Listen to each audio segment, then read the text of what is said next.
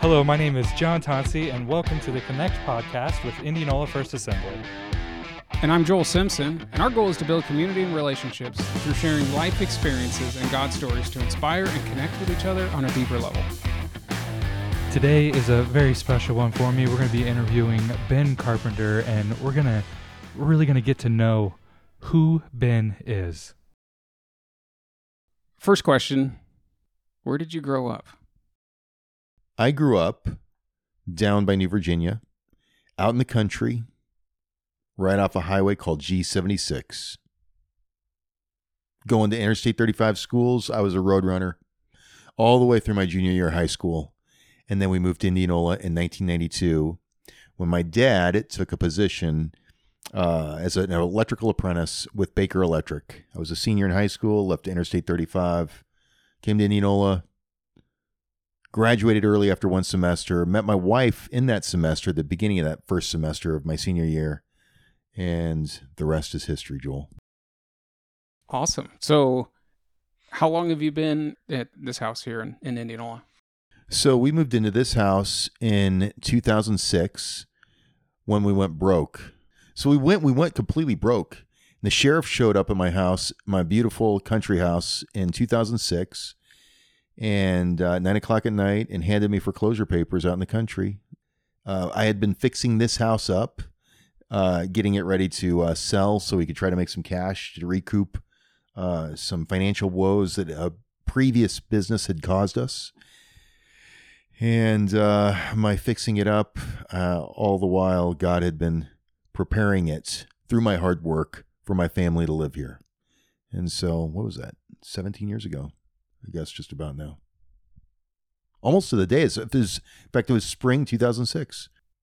We knew it was coming, and so when the sheriff finally showed up, 9 o'clock, they come after hours in the evening to try to give you some, some mercy so your neighbors don't see what's going on, and fix that place up, patched all the holes, got it all tidied up for the next owner, and got a U-Haul and moved into this old junker that we live in now that God provided for us. I shouldn't say junker, but God provided for us. That's amazing. And, it's cool to see how God works through those things and prepares things even when we don't even know what's going on. How did you get into that situation, as far as, losing your house, and kind of how did that go through, and how did you, work through that with your family? That's a great question. So I got into the electrical trade in 1993, followed my father right in. I saw my dad at school every Saturday. I was in the apprenticeship for 5 years, and I got out in 98. Everything I'd done, I wasn't as smart or as good as any of the other apprentices or electricians that I worked around, but I was willing to work harder. I came out of the country and off the farm, and I was willing to run. I was willing to do whatever it took to work harder and work differently than the other technicians. And so God just really blessed my hands and my hard work. But it's amazing, looking back, it's amazing how God, in his infinite wisdom and blessing, can give you such amazing success as a young man. And then you start to think you are the one. I probably didn't, as a young man, when you're in your 20s, you don't realize you're getting an ego, but I had a beautiful wife and we were starting a family. And 2001, we opened a health food store here in Indianola called Jamie's Hometown Health Foods. And I was on the northwest corner of the square. There's a little wine shop there now, the Local Vine. They do a great job over there, but that health food store did okay. We weren't getting rich by any means, but it held its own, and we made a little bit of money. And I came home from working in my electrical position at the company I was working for, a company called Stroh Corporation. And I came home and kind of left that behind in 2002 when my second child was on his way. And I think it was 2002. He was born in May of 2002. That was my son, Daniel. I was taking care of our health food store for about a year, and then my wife and I got a hankering. At this point, I'm thinking, man, everything I touch turns to gold. This is all going to work out. And so we got this great idea to open an ice cream store. And we opened an ice cream store called Frosted Rock Creamery. It's kind of that marble slab idea. the financing, everything came together and was working, coming right around, and we got the business off the ground, and it lost money every single month for a year until I was completely depleted and completely broke.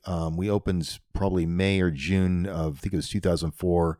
By July or August of 2005, we were gone. We were done, completely broke. In fact, the house that I live in today, I sold 2 freezers from that ice cream store, not knowing that the bank had a lien against them. Sold them on eBay, used the $2,000 I got for each one of those freezers to buy this house and another little thing we had going. We bought them on contract because, of course, my credit was shot. And here we are in a house that I bought with a down payment from a freezer from a failed ice cream store in 2005. It was awesome. Wow, that's pretty incredible. So tell us a little bit more about your family. Yeah, so my wife and I have, let's see, in 2000 we had my daughter. She's 22 years old, a beautiful little girl. Her name's Rachel Marie, and we had my son Daniel in 2000. I guess that was 2003 maybe when I came home, 2003 when I came back and quit Stro. And then Aaron came in 2004. So we had 3 kids right there in the early 2000s, 3 toddlers bouncing around the house. And actually we were fixing this house up, and it was a crazy life. And then through that situation, through the failure of one business and starting, when one door closes, obviously you got to figure out a way to put food on the table. And you can imagine my ego was hurt pretty bad. And so we started another business called Integra Electrical. It was actually called Daybreak Electrical, but we changed the name mid-year when a friend of mine gave up his business and decided to go corporate, and we took over his name and called it Integra Electrical in 2006. So we had 3 kids. I started running service calls, and I'd go in on a service call because, of course, what do you do? You know, when you're broke and you just want to put groceries on the table, you go back to what you know. And electricity was what I knew. I'd been independent long enough with the health food store and the ice cream store to know I didn't want to go be an employee for somebody else again. And so I put the tools on and I went and started running service calls, and we got our little business, Integra Electrical, off the ground in 2006. And I would go on service calls for several years, for probably 4 or 5 years, 3 or 4 years, something like that. And I go in and there'd be a young lady, a young mom in one of these houses that I do a service call on, and she'd be holding just some little precious baby, and I would just fall in love with that little critter all over again. And I'd go home to my wife at the end of the day, and I'd be like, Jamie, we got to have another one. I did that for a couple of years. She finally gave in to my amazing wiles. And in 2010, we had my 4th child, Anna, and then she was followed up with Madeline 3 years later, who's my 10-year-old. So was it about that time that she told you couldn't go on service calls anymore? that was about the time. It was, we're not having any more kids. Something's got to change. You got to hire somebody for service calls. You're not going to be around babies anymore because you're too much of a softie. So how did you meet your wife? So I live across the street in Indianola from the library, and we used to walk past the home that I live in today on romantic walks when we were still in high school. And I was a senior in high school, and we moved over onto West Salem Avenue. And my wife, right at the beginning of the school year in 1992, was walking home with my sister and her girlfriend. And I was listening to Rush Limbaugh, was blaring out my bedroom window and lifting weights with no shirt on. I looked like quite the stud, I'm sure. And I came out and I saw this young lady standing up there. I was like, ooh, hello. Hey, what's your name? And I shook her hand and asked her if she knew Rush Limbaugh. And I was like instantly in love at that point. And I went back inside and I said to my sister Sarah, we're 11 months apart, who is that girl right there? And next thing I knew, Jamie's telephone number was on my pillow in my bedroom, and I was asking her out on a date to go see a movie called Honeymoon in Vegas up here at the Fridley Movie Theater in 1982, September 5th, I believe it was, 1992. So how long did you guys date, or when did you get married then? So Jamie was a freshman in high school, and I was a senior, and I graduated early that year. That following spring in 93 is when I got into the electrical apprenticeship, and I had to wait for Jamie to graduate. So, like all of us, young guys, or maybe not so much, when Jamie was 17, we went to, I took her out to see the honeymoon, or no, the Nutcracker Suite. What am I thinking? I'm jumping ahead to the fun part. And to the Nutcracker in Des Moines, the ballet at Christmas time. I proposed marriage to my wife when she was a junior in high school, 17 years old. There was no scandal, no funny business, none of that. And just true love. And that evening we reflected on a couple of dates in September when my wife would be 18. And Jamie took a couple of summer school classes that following summer after her junior year, got her graduating credits, and she graduated a year early, and we wed that following fall, September 30th, 28 years ago this September. Oh, 1995, yeah. Yeah, that's awesome. Yeah, so I guess what was that process getting started out? My wife and I got married fairly young, not quite as young as you guys, and so kind of what was that process and kind of walking through that, as teens, married and Well, actually, Joel, that's a great question. So one of the things that looking back to paint the picture, we really grew up together. I was 17 when we met. She was 15 years old. We were just kids. And so it really was just true love, just like puppy love. And Jamie came from a broken home. Her mom had remarried, but she came from a Christian home, or at least a Christian background, with rock solid Christian grandparents. Ann and Paul Martin, just super special people. And I came from a rock solid Christian family. And with those values embedded solely in Jesus Christ, it was just like, we were just the match. It was just perfect. It was hand in glove. You could not have, it just was perfect. And so, but the downside was I was only 17 and she's only 15. So I had to wait 3 years. Her mom wasn't going to let her get married when she was a kid, really a kid. I mean, we were kids when I was 20 and 18, but still that's just the way it was. And, I planned everything. Obviously, I planned to get an apprenticeship and figure out a way to make a living. And I was a responsible enough young man to know that I needed to make a living so that we could survive when she graduated. And we had a little apartment out by at Van L Apartments out here off of South J. The rest, like I said, is history, right? Yeah, that's awesome. It's fun to hear those stories. And tell us how you started coming to Indianola first.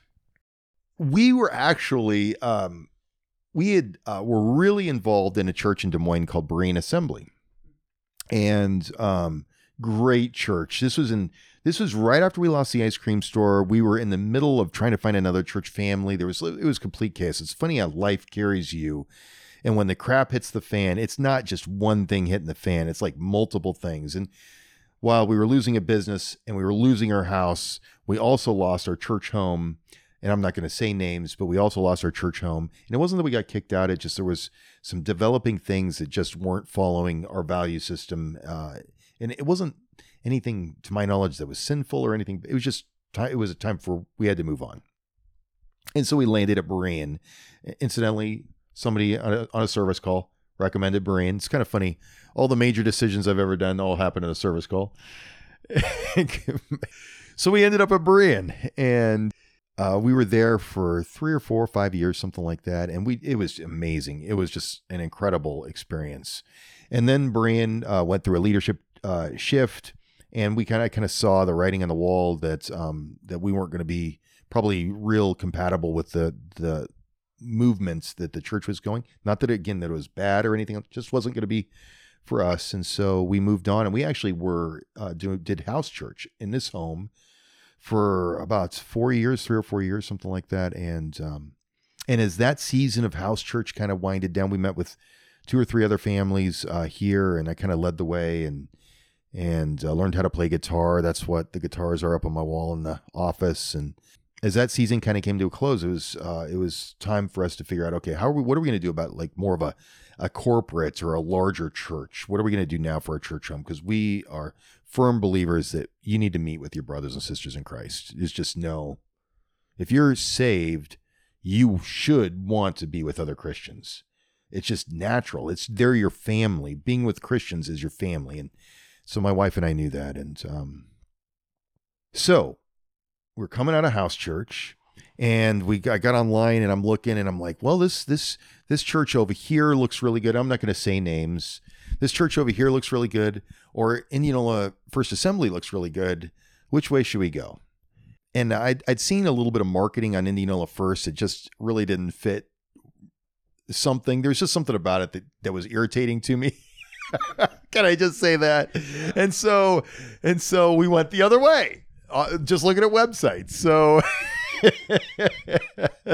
we went to this other church, and we were at this other church for a couple of years. And like I said, I'm not going to say names or anything, because it's a small community, and I don't want to throw anybody under the bus. And but the Lord was really working on me in those 2 years, on my spirit and my attitude, and He's still working through a lot of stuff that I was dealing with from, maybe from when I was a kid, just bad attitudes and things that you deal with, And incidentally, Joel, in that time, you notice I like bicycling. I was able to unleash my fury out on the asphalt, and I got some of my best times out on the highway during that, because I was very angry. But it's so amazing, because I actually had this conversation with another friend of mine.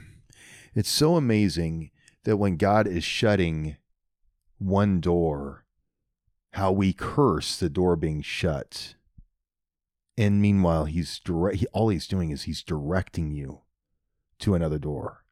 And the other door is so much better than the one you were at. And so while I poke fun and I make fun and make light of that, it's amazing when you look back how often, I mean, John, you really stop and think about that. How often do we curse God and we don't even realize we're doing it? Meanwhile, he's just saying, hey, bud, I'm just shutting the door. I'm just moving you on. Relax. Yeah, you may not like it. Yeah, it's really ticking you off. Get over it. This isn't the Ben Carpenter show. This is the Jesus Christ show. And I got to get you out of your way so that I can move you where I want you to go. And man, I've seen that over and over again at friends of mine where people just get so bitter and so angry. Even though I did get my best times on the bike, and so frustrated, and you lose sleep, and you grind your teeth, and you throw a fit, and you say terrible things about people, even though I didn't. I'm a small businessman, so I know I've got to watch my tongue. In a small community, you can't be lambasting people, but God was just shutting the door. Instead of praising God, instead of saying, thank you, Lord, for shutting that door, for removing me from that and moving me on, I was just livid. Yeah, I've definitely been behind like some doors closing, and at the time you're going through it, I mean, it's chaos and it's hard, and you're angry, you're upset that different things happen, but then once you get through that and you find the other door and you look back on it and you realize, I was unhappy in that situation, or I was not right for that situation. And I mean, praise God that He's able to do that for us. Absolutely, John. That's absolutely true.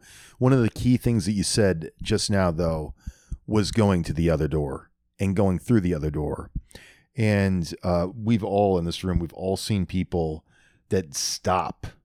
It happens, the door gets closed, and it's like they get trapped in the hallway, and they never realize, I've got to get moving again.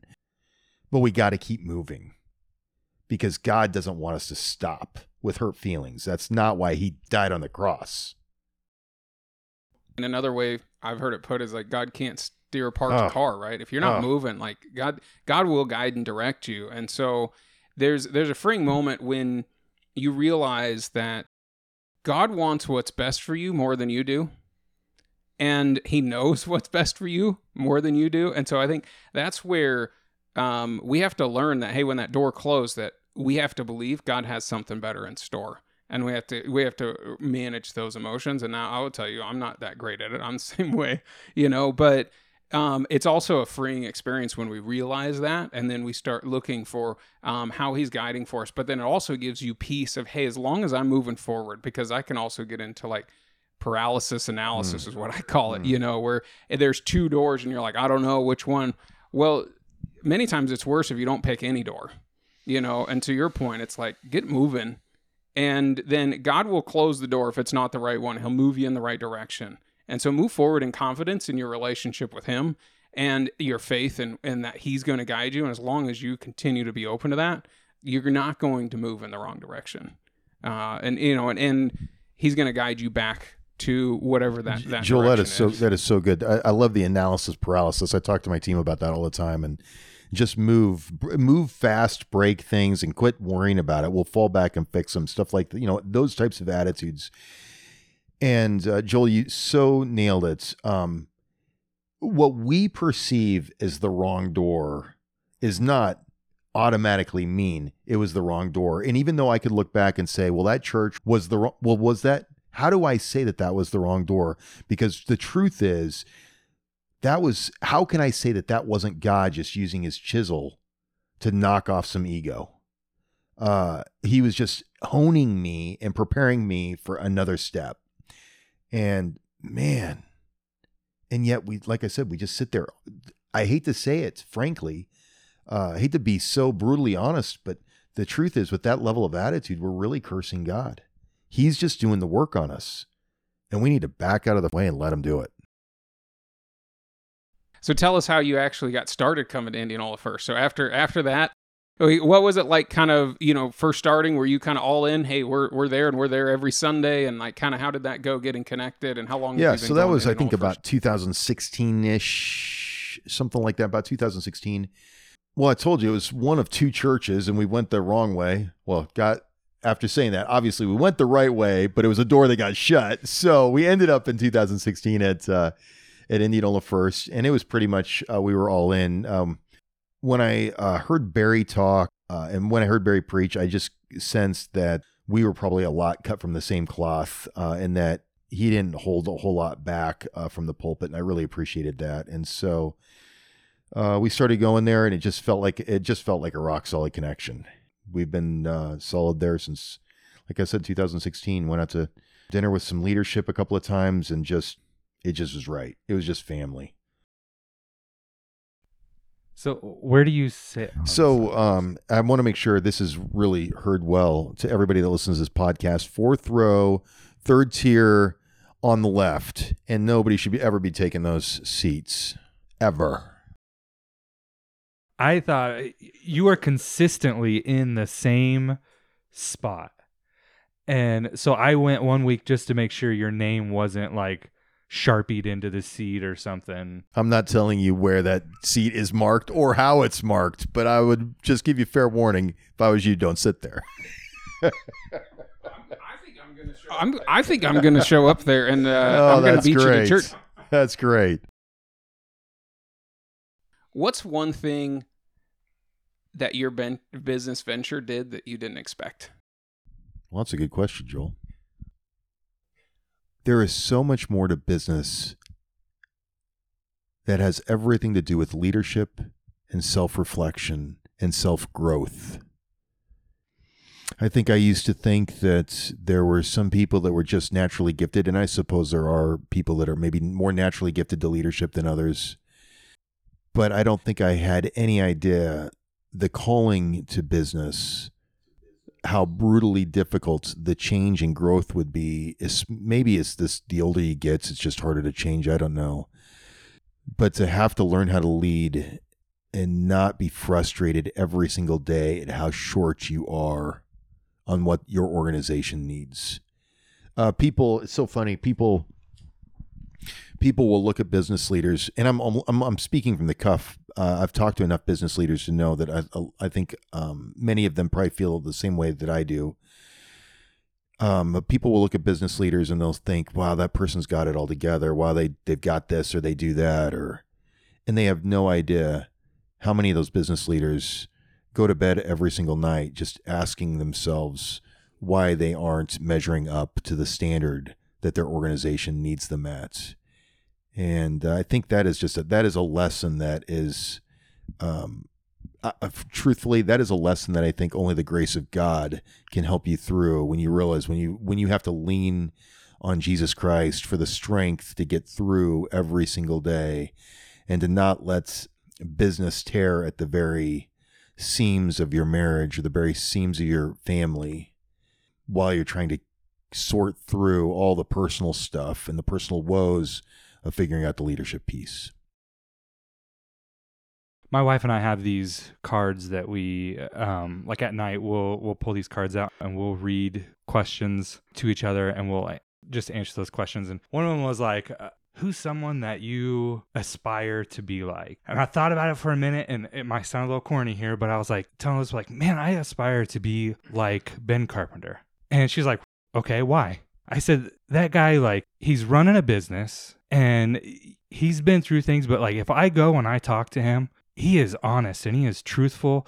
And if there's something going on in his life, or there's something, like, he'll tell me about it. I mean, I go to him and it's not like I see him like he's trying to portray this business person that has everything all together. He just, like, he's honest about his life. And like, I really appreciate that about you. Are you saying, do you have any idea how humbling hearing something like that is? When most of us think we have completely fallen, like we have no idea what we're doing, that we're just trying to squeak through. Do you have any idea how humbling that is? I'm sure it probably is a little bit, maybe, but I just know, like, I really appreciate your honesty. You, like, I can talk to you and I can ask you questions, and you're just down to earth. You're so honest about everything that you say. And I feel like conversations with you, like, you just give it to me straight.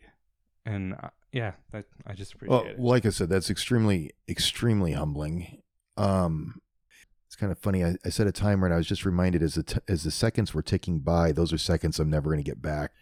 Time goes, and those are seconds that are just, I hate to be so morbid, but those are seconds that are just so much closer to the grave.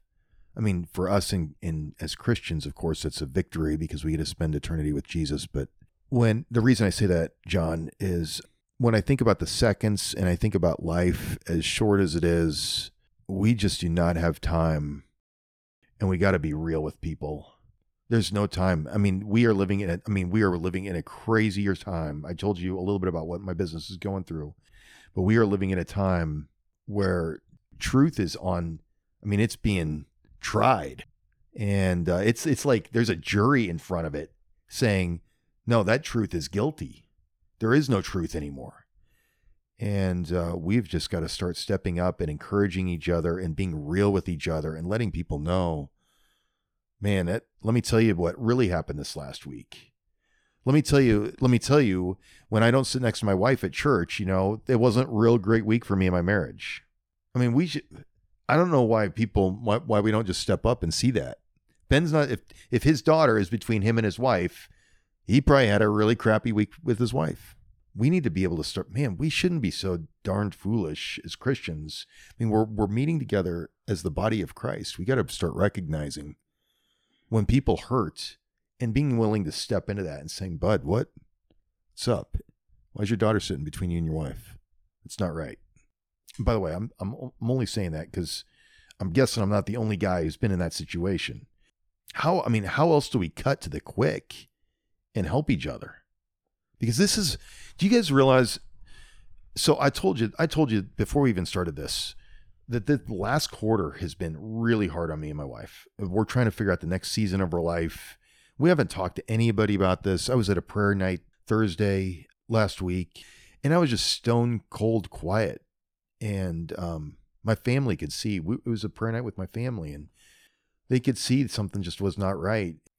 We're living in a time, I think it's my wife, Jamie, or it's my business I've got a good business, and it's profitable and it's doing okay. It's not doing as great as I wish it would, but we're working through some issues, and obviously working through some issues with my family and my wife, and we can't forget or all the other stuff that comes against us. That, man, we don't fight against flesh and blood. And this stuff where I think that it's my wife Man, it's not my wife. It's and so when you see Anna sitting between us, and I'm allowing that to happen in my house, and I'm allowing Satan to take a foothold, we got to recognize that in each other, and we got to start asking the right questions.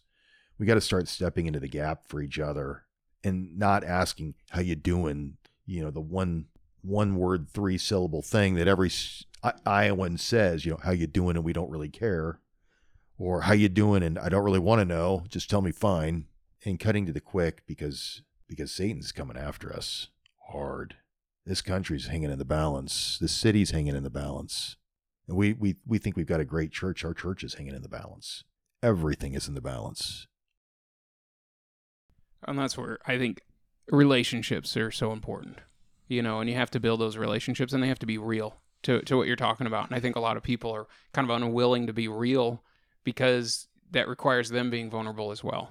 And for whatever reason, just society has created where it's like, no, you don't be vulnerable. And so we have to get over that, because that's where real relationships happen. And we should be noticing things like that. And it doesn't matter how large your church is. If you don't have deep relationships where you know, in conversations or even challenges for each other, then we're not going to be effective in God's kingdom. And it's so important. And so honestly, that's what's at the heart of even doing this is to say, hey, how can we take a step closer to building some better relationships within the church, so we can get to that level of, you know, brotherhood and sisterhood. Yeah, Joel, I couldn't agree with you more. I think that is so good. I think along with the vulnerability that you're talking about, which for men oftentimes is very difficult. It's difficult for me too, but being willing to press in when we see that there's an issue. You don't have to be a rocket scientist to see when somebody's having a rough go. And even though we want to walk out of the house with, you know, pretending like everything's kicks and giggles and unicorns and fairy tales and rainbows, it's a little bit of discernment, and you can see and then we need to be willing not just to be vulnerable, but we need to be willing to step into the gap and to press into that and say, you know what, I'm here for you. I can tell you're having a rough go. In fact, I can tell you're having a rough go. Let me pray for you. And by the way, I've been mad enough and frustrated enough. I'm being like, you can pray for me, but now's not the time. I just don't even want any of that. And I'm sure some of us, I'm not the only guy, but then there's times when, you know what, that's exactly what we need. In fact, frankly, that's what we always need. No, that's good, Joel. On that note of relationships, tell us about someone that's been really influential, you know, in your life and how they've impacted you. A few years ago, we lost the patriarch of our family. His name is Don Phillips. He's my grandfather. And my grandma's still surviving. Her name's Connie. And they were, my grandmother still is, the quintessential matriarch of our family. But together they were absolutely the quintessential, Grandpa was absolutely the quintessential patriarch of a family. He was a man of few words, but when they were spoken with power and wisdom. And while I didn't agree with everything, he came from a very much a blue collar background, and here I was going into business. And so I didn't always agree with everything he said. When it counted, he was absolutely the guy. They were saved. My grandparents were saved in 1973, just a couple of years before I was born. And so their story was amazing. They ended up saved later in life, approaching 40 years old, probably, I suppose. And Grandma, I remember as a boy, going to VBS, and there was another thing that we did at the park. It was like, I want to say it was a VBS at a park in New Virginia, but there was some other, you know, kids thing where Grandma was there sharing God's word, and they were the ones who were really instrumental, along with my parents, really instrumental in me getting saved at a very young age. But Grandpa, man, he was the guy. If you had a question that needed a wise answer, he was the guy everybody in our family went to. When our family lost him, it left a massive hole, and it's a hole that is slowly getting filled, I think, and it'll be filled someday. That was a big loss. Yeah, that's tough. Oh, that's really important. You know, family relationships and the legacy they leave. You know, it's incredible. What's some God stories? Some things that God really did in your life. Man, I'll tell you what, there are so many, when you start looking back at the fabric of your life, and even before you were even on this earth, you can see God's hand in everything that was going on. I told you, it's interesting you asked about my grandfather, Joel. I think it was 1973, 2 years, I was born in 75, so 2 years before I was born. My 18-year-old at the time, Uncle Mike, went to New Orleans with a friend of his to go, I think, probably party or chase girls or do something ridiculous. Rebellious 18-year-olds out of high school, and Mike got radically saved in New Orleans. Radically. Like Jesus freak. Radically. Like radically to the point that he came home and Grandma and Grandpa were like, he joined a cult. Radically. And God was at work. And by the way, what's amazing about that is in 73, when this happened, it was at a coffee house. Some pastor or youth guy or somebody came up to Mike and just said, hey, you want to get saved? And I'm sure there was probably some function or something going on that Mike just happened to end up with at his buddy's house. I think his sister was down there. I think maybe it was with the Jesus people or some interesting function that was going on in New Orleans. And that dude has no idea, by the way, his obedience and what that meant to my entire family. Because what I'm about to tell you is unbelievable. Mike comes back in 1973. My grandparents think he's joined a cult. And then they see this kid is radically changed. This rebellious little kid that went off, completely changed. And Grandma and Grandpa got saved. My parents got saved. My other aunts and uncles got saved. That whole generation, by the way. And my family was on the verge of breakup. Grandma and Grandpa were on the edge of divorce. Grandma had been in and out. Her story is amazing. Had been in and out of just some crazy stuff. Just crazy stuff. You have to ask Grandma. And God absolutely changed them. Mid-'80s, they were with Wycliffe Bible translators.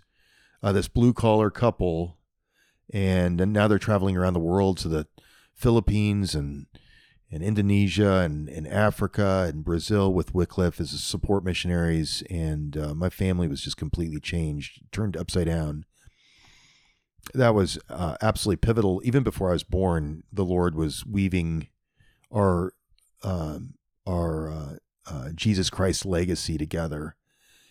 And then to think about the doors being shut and opened when we moved to Indianola and I met my wife as a senior in high school, God's hand in the relationship that he gave my wife and I, and keeping that relationship pure all the way to when we were wed in 1985, and doors being shut at Stroh Corporation as we opened a health food store.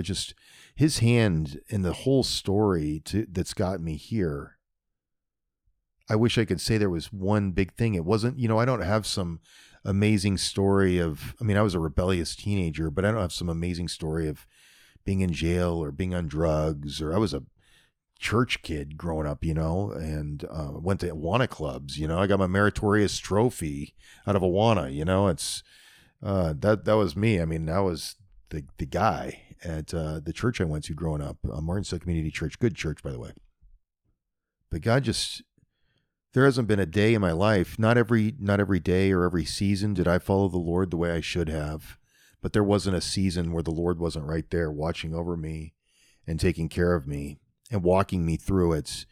And, right up to in 2000 when we had our first baby, and then our second and our third and our fourth and our fifth, businesses being lost, businesses being started, and learning how to lead and leaning on him every single day. I wish I could say there was one story, John, man, I wish I would have been prepared. I'm sure in that whole laced out thing, I'm sure I guarantee there's some amazing stories. I've already talked about a couple of them, about God shutting doors and opening doors, and me cursing the doors that God was shutting while he was opening up other doors. And us just keeping the moving, just staying on track and moving, and like houses that you're fixing up, having an idea that you're going to sell and make a profit, and then the sheriff gives you papers at your beautiful country home, and then you end up in the crappy old house that was supposed to be for some other family, and it's now you in that home.